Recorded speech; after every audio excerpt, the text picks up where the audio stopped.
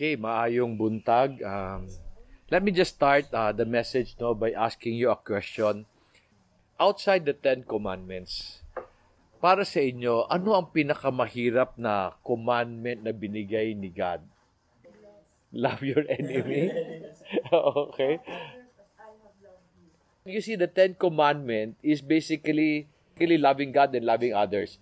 You will find the first 4 commandment is about loving God. The last 6 is about loving others. Do not murder, do not steal. So, pero outside the commandment of loving your enemy, okay, ano ang pinaka-nahirapan kayo? Pero ang totoo, submission. Submission is very, very difficult. Doon tayo nahirapan lahat. According to God, kanino kayo dapat mag-submit? Husband, authority, ano sino pa? Leader, parent. Now you're asked to submit to husband, to boss, to parents, to government. Among the people that I mentioned, kanino kayo pinaka-nahihirapan mag-submit? Buutan. No? Ang problema ito, ang husband ni mo naglisod mag-submit. Pero ang tanong ko, bakit tong idea na to parang ang hirap-hirap para sa atin? Ano ba ang root cause ng struggle nyo sa submission? Okay, most of the time, pride, no? Doon tayo nahihirapan mag-submit sa asawa, sa boss, sa magulang, pati na sa mga mayor, presidente. Ako, when I asked myself, kailan ba mahirap mag-submit to them? Para sa akin, ang hirap mag-submit, especially when the leader that you're supposed to submit to may flaw. Tama ba yun? Okay lang naman mag-submit kung tama sila, di ba? Pero, pag may flaw o meron silang kasalanan, may not be to you but to other people, parang ang hirap-hirap. So ang tanong ko, why would God ask us to submit to leaders who have flaws? Kanina I asked you kung ano ang root cause ng struggle sa submission, and most of you said pride ninyo. Pero ang tanong ko, kung pride lang yan, bakit ayaw mo i-set aside ang pride mo and mag-obey kay God? Kung struggle ka na sa submission because ayaw mo mag-obey kay God, ano talaga ang root cause ng issue ng submission? You know, it's your faith. At the end of the day, God told you to submit to these people and ayaw mo. Bakit ayaw mo? What is faith? Ano pinag-usapan natin ng faith? Trusting and obeying. So when you sabi ni God, you submit to your flawed husband, you submit to your flawed leader, you submit to your flawed parents. When God gives you that command, anong issue about faith niyan?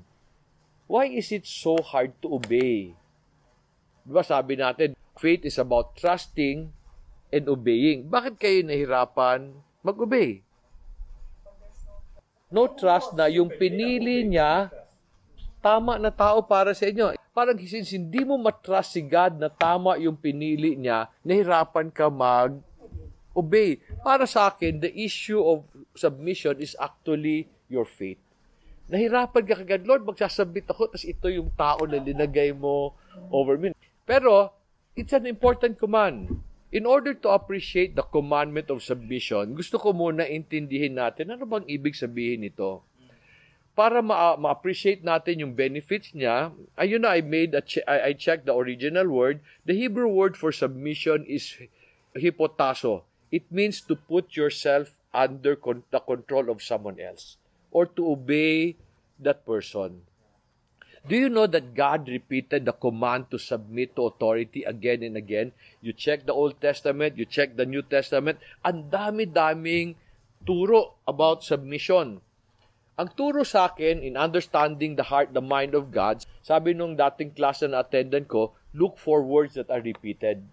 Because the words repeated will tell you ano importante kay God. So I asked you kanina, di ba? Outside the Ten Commandments, ano ang pinakahirapan kayo? Pero outside the Ten Commandments, one of the most important instruction talaga is to submit. It is very important to the Lord. Unfortunately, today, people believe submission is optional. It's something to struggle, and then people even believe that it's one of those minor sin, venial sin. Pag hindi ka nag-submit sa husband mo, you go to the priest and say, Father, I've committed a minor sin. Kasi to many people, we believe it's a small sin, like lying. naniniwala ang karamihang tao, the consequences of rebellion is not as bad as murder and stealing. Kung sabi ko, rank murder versus submission, feeling nyo, submission is not that serious. Pero tingnan natin how does God view the act of rebellion, yung non-submission? Can you turn your Bibles to 1 Samuel chapter 15, verses 22 to 23? Let me read verse 22. Samuel said, "Has the Lord as much delight in burnt offerings and sacrifices as in obeying the voice of the Lord? Behold, to obey is better than sacrifice, and to heed than the fat of rams. For rebellion is as the sin of divination, and insubordination is as iniquity and idolatry. Because you have rejected the word of the Lord, He has also rejected you from being king." When I saw this again, I realized that submission is one of the most important commandment God gave us. Now, why did I say that? Because sabi dun sa nabasa natin, rebellion and insubordination is as serious as idolatry and witchcraft. Now, between murder and idolatry, ano mas serious? Murder. Idolatry. Because it's against the Lord.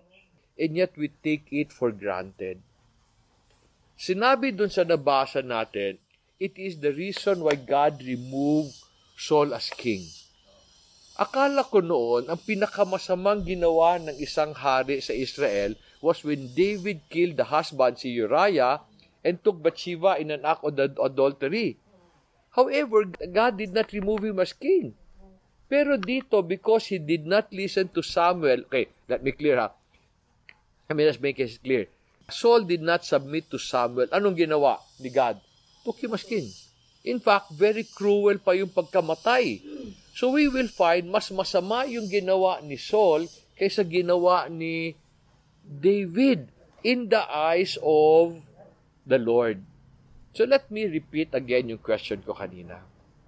Kailan nagiging mahirap mag-submit sa authority sa buhay nyo? Sabi ko, it is when you feel your authorities are flawed or meron silang kasalanan. So, and most people would say, okay lang naman yan mag-submit Basta yung boss ko. You know, in our Bible study, in this community, one of the most often talk about issues ninyo, submission to your boss, submission to your husband. Ilang beses na natin pinag-usapan mabuti na lang yung mga nag-retire na pakiusapan, huwag umalis. Because they were about to leave because they had a hard time submitting to their boss. Can you turn your Bibles to 1 Peter chapter 2? We'll read verse 18. It says, "Servants, be submissive to your masters with all respect, not only to those who are good and gentle, but also to those who are unreasonable." Ano daw sabi?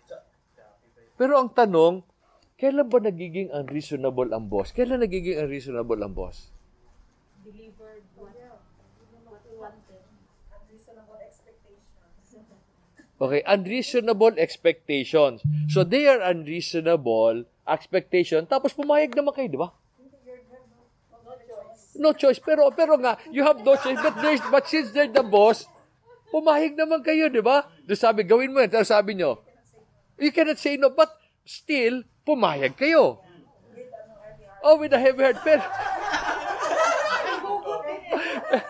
Pero pumayag kayo Ha? Pero about lagi, when you're under an organization, pag sabi ng boss, gagawin mo hindi. Pumayag ka. Pumayag ka. And then nag-deliver, kulang, di ba? Okay? Ang tanong ko, kailan ba nagiging unreasonable ang boss? Let me tell you when the boss becomes unreasonable. When you have done your best and it was not accepted. Tama? You have done your best and napagalitan ka pa kasi not enough. Meron akong tanong sa inyo. So, nagalit ang boss, you find it unreasonable. Meron akong tanong sa inyo. Yung bang doing your best and doing what's right, pareho? No. Who decides that you have done your best? Who decides that you've done what's right? O unreasonable ba yung boss? Because, kaya ang sama ng loob mo, I have done my best. Pero, have you asked your boss what is right? Sasabihin sa'yo, your best isn't good. Pero totoo yun. Pero tinanong mo ba, boss, what is right? O most of us, we feel bad that our best was not accepted. Pero ang tanong ko, was your best right? Oftentimes, we get very angry with our boss when in fact, the only thing we should ask is, boss, ano kulang? Tapos, ang mga Bisaya, magluod na. Bahala nang magutom, basta makapangluod. Wa man lang nangutana ba? Nangutana lang unta ka, boss, ano kulang? Kung pinagalitan ka ng boss mo, maski ginawa mo yung tama, anong tawag sa boss mo? Unreasonable? No, ito tawag dyan, fool. Ba, ginawa mo na yung tama, pinagalitan ka pa. So, ang tanong ko, ba't ka napagalitan? Kasi hindi mo ginawa yung tama para sa kanya. And this is what I discovered with employees. We get angry with our boss. We find them unreasonable. Hindi mo man ang tinanong, ano ba tama sa'yo? Kasi kung ginawa mo tama, papagalitan ka, hindi. Sino ngayon ang fool? Pag-usapan natin mamaya yan, ha? Pag-usapan natin yan, yung bulok na boss. Okay? Pero we're just talking about unreasonable bosses. Pero tinatanong ko lang, when do they become unreasonable? Para sa inyo, they become unreasonable when you've done your best na pagalitan ka. Pero yun ang issue ko. Pareho ba yung best at saka yung right? Tama. Pag yung boss mo, ginawa mo na yung right, pinagalitan ka, hindi unreasonable yan. Fool yan. Ecclesiastes chapter 10 verse 4 says in LLT, no? If your boss is angry at you, don't quit. Bakit? Let me finish the verse. Sabi niya, a quiet spirit can overcome even great mistakes. Sino may mistake? Yung boss o ikaw?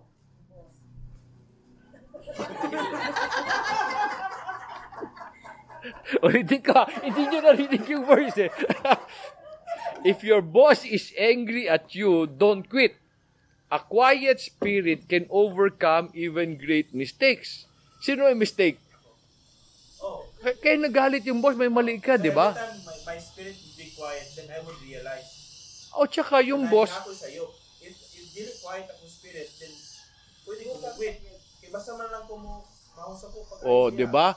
Mabuti lang to si Pastor El, hindi na tuluran. No? Nung bago lang ito, buntik na to mag-resign kasi meron ako nasabi sa kanya. You have to understand, unreasonable boss may not actually be unreasonable. Minsan, para sa inyo, unreasonable, di ba?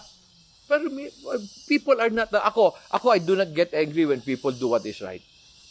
Kung magalit man ako, I need to always immediately correct that. Pero pag mali din, di ba, kailangan, okay, boss yon. Tingnan naman natin. Can you turn your Bibles to 1 Peter chapter 3? Tingnan naman natin yung issue ng flawed husband. Ito na. Okay? Verses 1 and 2. Let me read that. In the same way, you wives, be submissive to your own husband, so that even if any of them are disobedient to the word, they may be won without a word by the behavior of their wives, as they observe your chaste and respectful behavior. Question.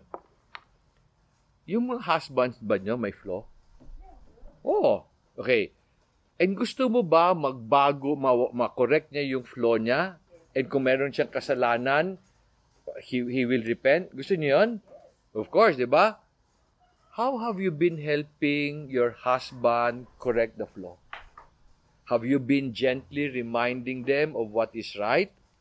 Or have you been scolding them? Minsan iniinsultuhin pa. Tapos forcing them to admit their mistakes. Now question.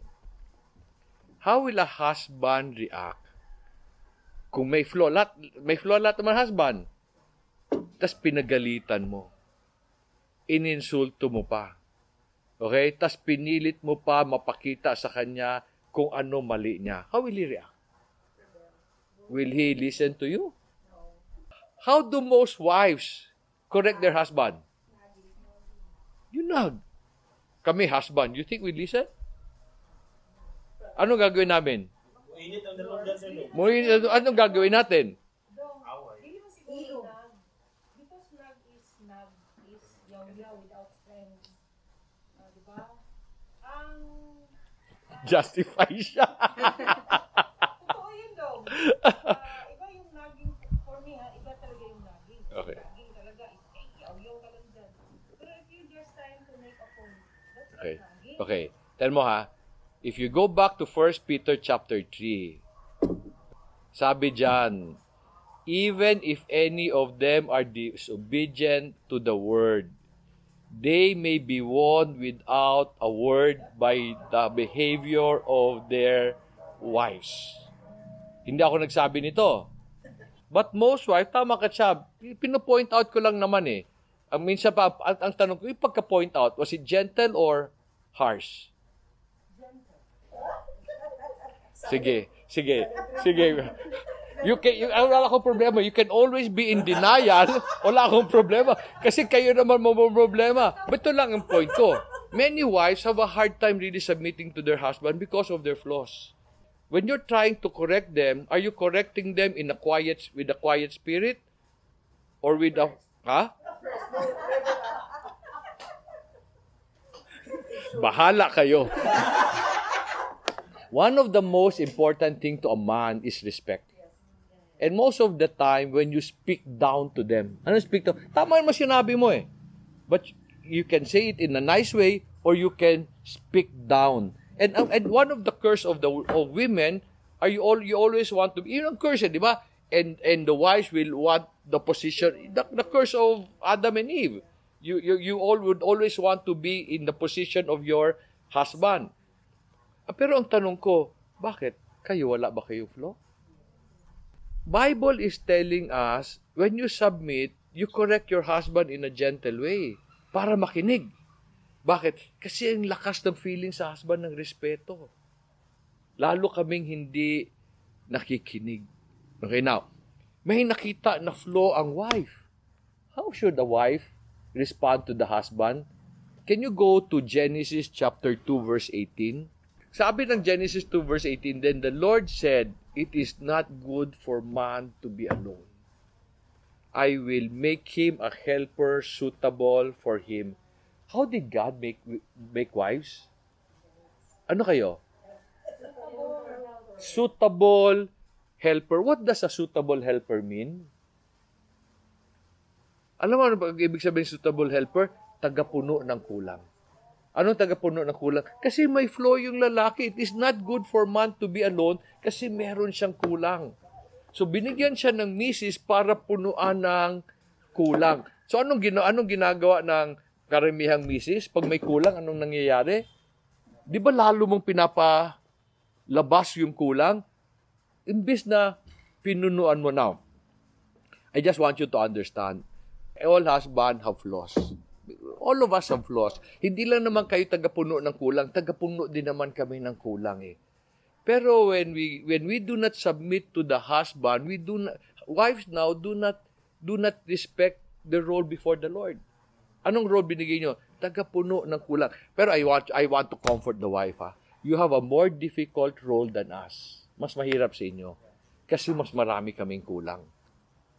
Pero pag hindi kayo nag-submit sa husband, lalong mahirapan ang husband. So I know you're struggling with what I am telling you, but that's what the Bible is saying. So God is telling us, submit. After the election, those who lost reacted by saying that people should be vigilant. I heard this from reactions sa YouTube. Sabi, be vigilant towards the newly elected government. Because of their history and reputation, sabi nung natalo, we should make sure that their evil plans will not prevail. And we should do what is necessary to neutralize them. They encourage people to go to the streets and rally. Meron pa ka pang maririnig, moral disobedience. Have you heard of that? Moral disobedience? Is there such a thing? Na you are moral and yet you disobey? Layo ng word. Tapos sabi pa nila, we need to do this out of our love for our country. When I heard that, ang tanong ko, paano naman yung love mo for the Lord? Because you don't have to go there. No, let me just read para sa inyo. Romans 13:1, sabi diyan, every person is to be in subjection to the governing authority, for there is no authority from God, and those which exist are established by God. So you want to protect your country by being vigilant. Ano naman yung love mo for the Lord? May nagsabi pa sa akin, how can you ask me to submit to a leader who is a thief, a murderer, and who is heartless? Ang tanong ko, how does God want us to respond to leaders with this quality? Anong quality? Thief, murderer, and heartless. I'd like to explain this by learning from the experience of the Jews when they were exiled to Babylon. Can you turn your Bibles to Jeremiah 29:4? Jeremiah 29:4. Thus says the Lord of hosts, the God of Israel, to all exiles whom I have sent into exile from Jerusalem to Babylon. In Babylon, the Jews who were exiled were made to serve a very arrogant and merciless king. Ano pangalan niya? Nebuchadnezzar. God asked them to live in one of the most cruel nation. Sino to? Babylon. And what did God say in verse 7?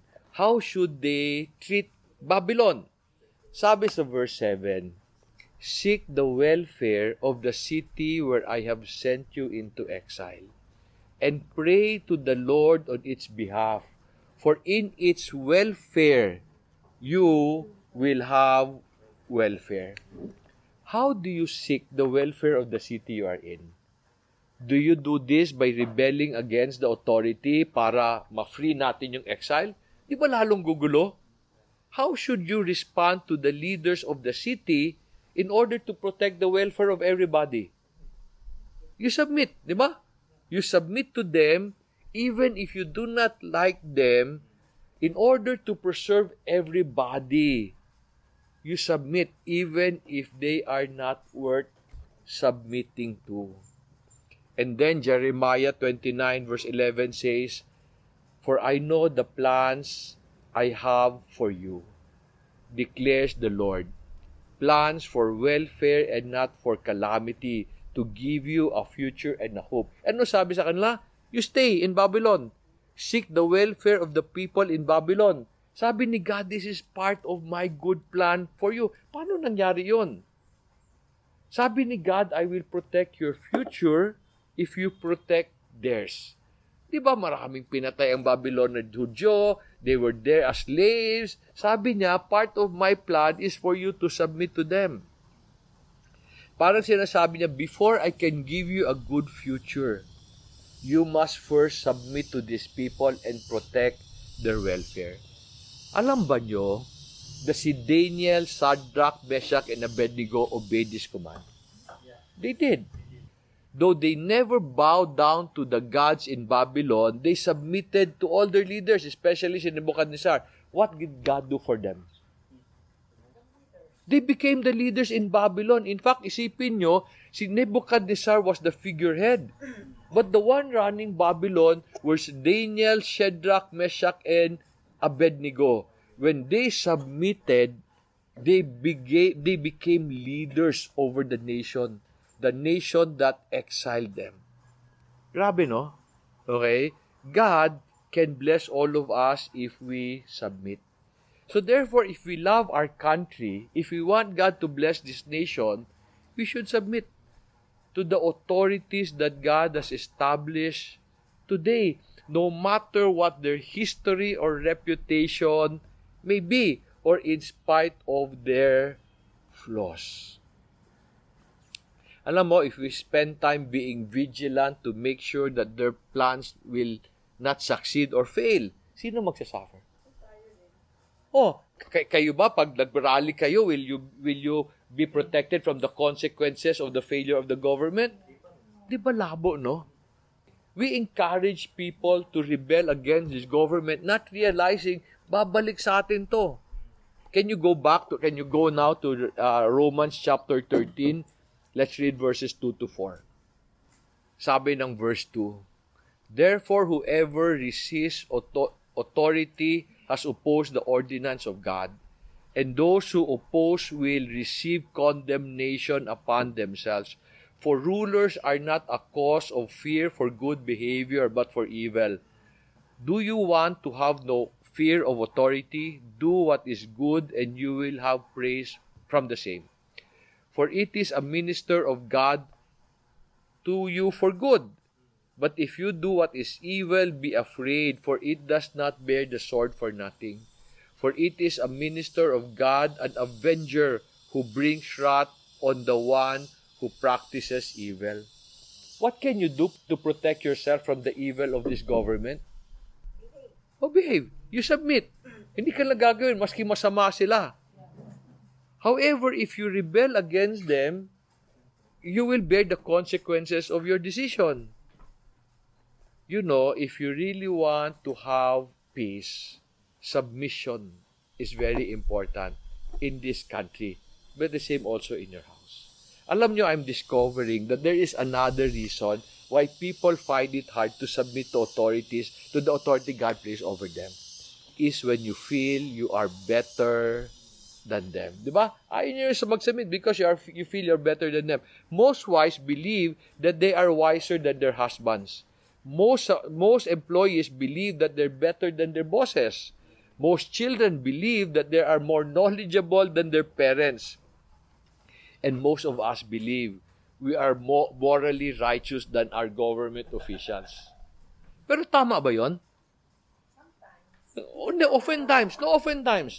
Ako, I believe oftentimes. Most of the time, wives are wiser than their husbands. Many employees are better than their bosses. Many children are more knowledgeable than their parents. And most of us are morally righteous than our government officials. Totoo yun. But does this give us the right to disrespect and rebel against them? Alam ba nyo that the other word for commandment in the Bible is law?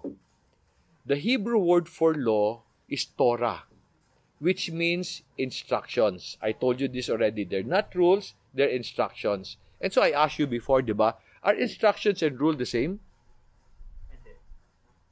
No. When you disobey rules, who punishes you? The rule giver, diba? When you do not follow instruction, who punishes you? The rule breaker. Who's the rule breaker? Ikaw. So that means there's an instruction that was given to protect us. Kasama doon, submit to authority.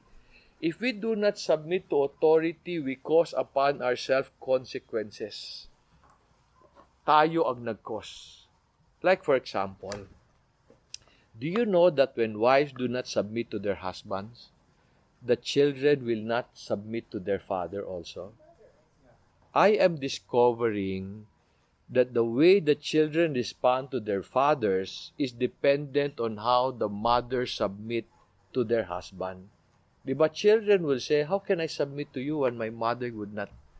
So the way you treat your husband will affect the way they treat their fathers.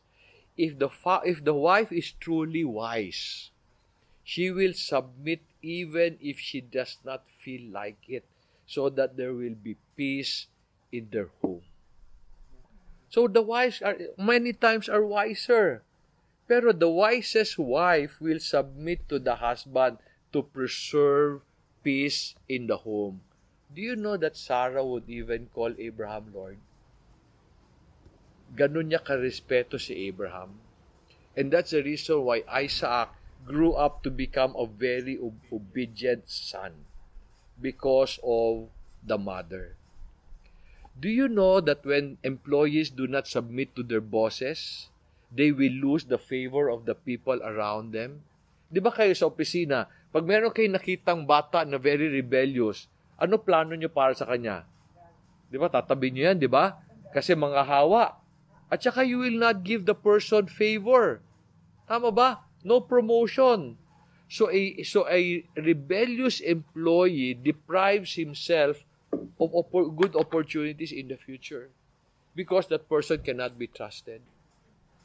Do you know that when children do not submit to their parents, the Torah, the first 5 books, the Torah will sentence them to death.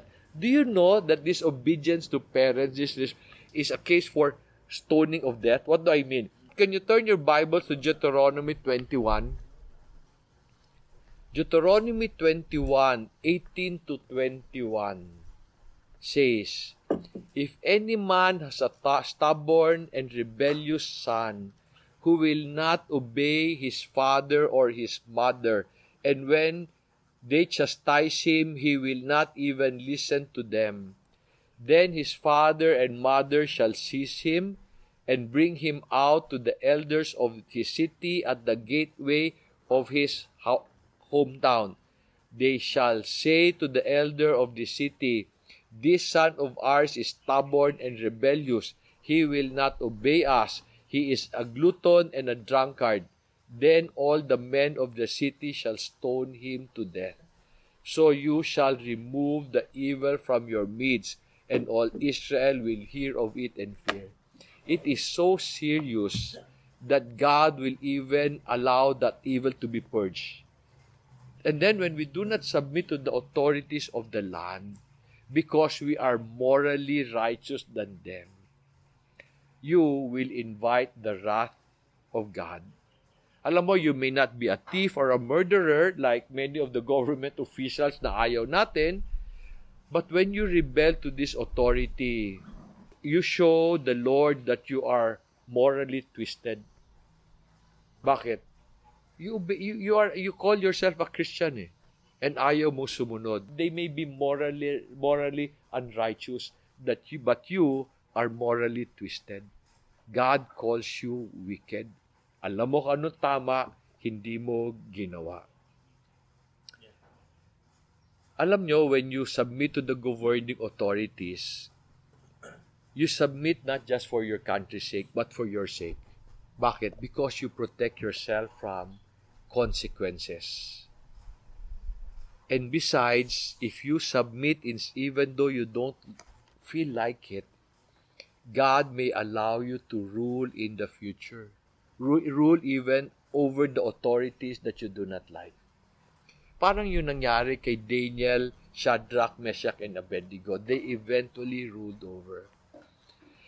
Pero unfortunately to some people will insist, they will only submit to their leaders if they are worth respecting.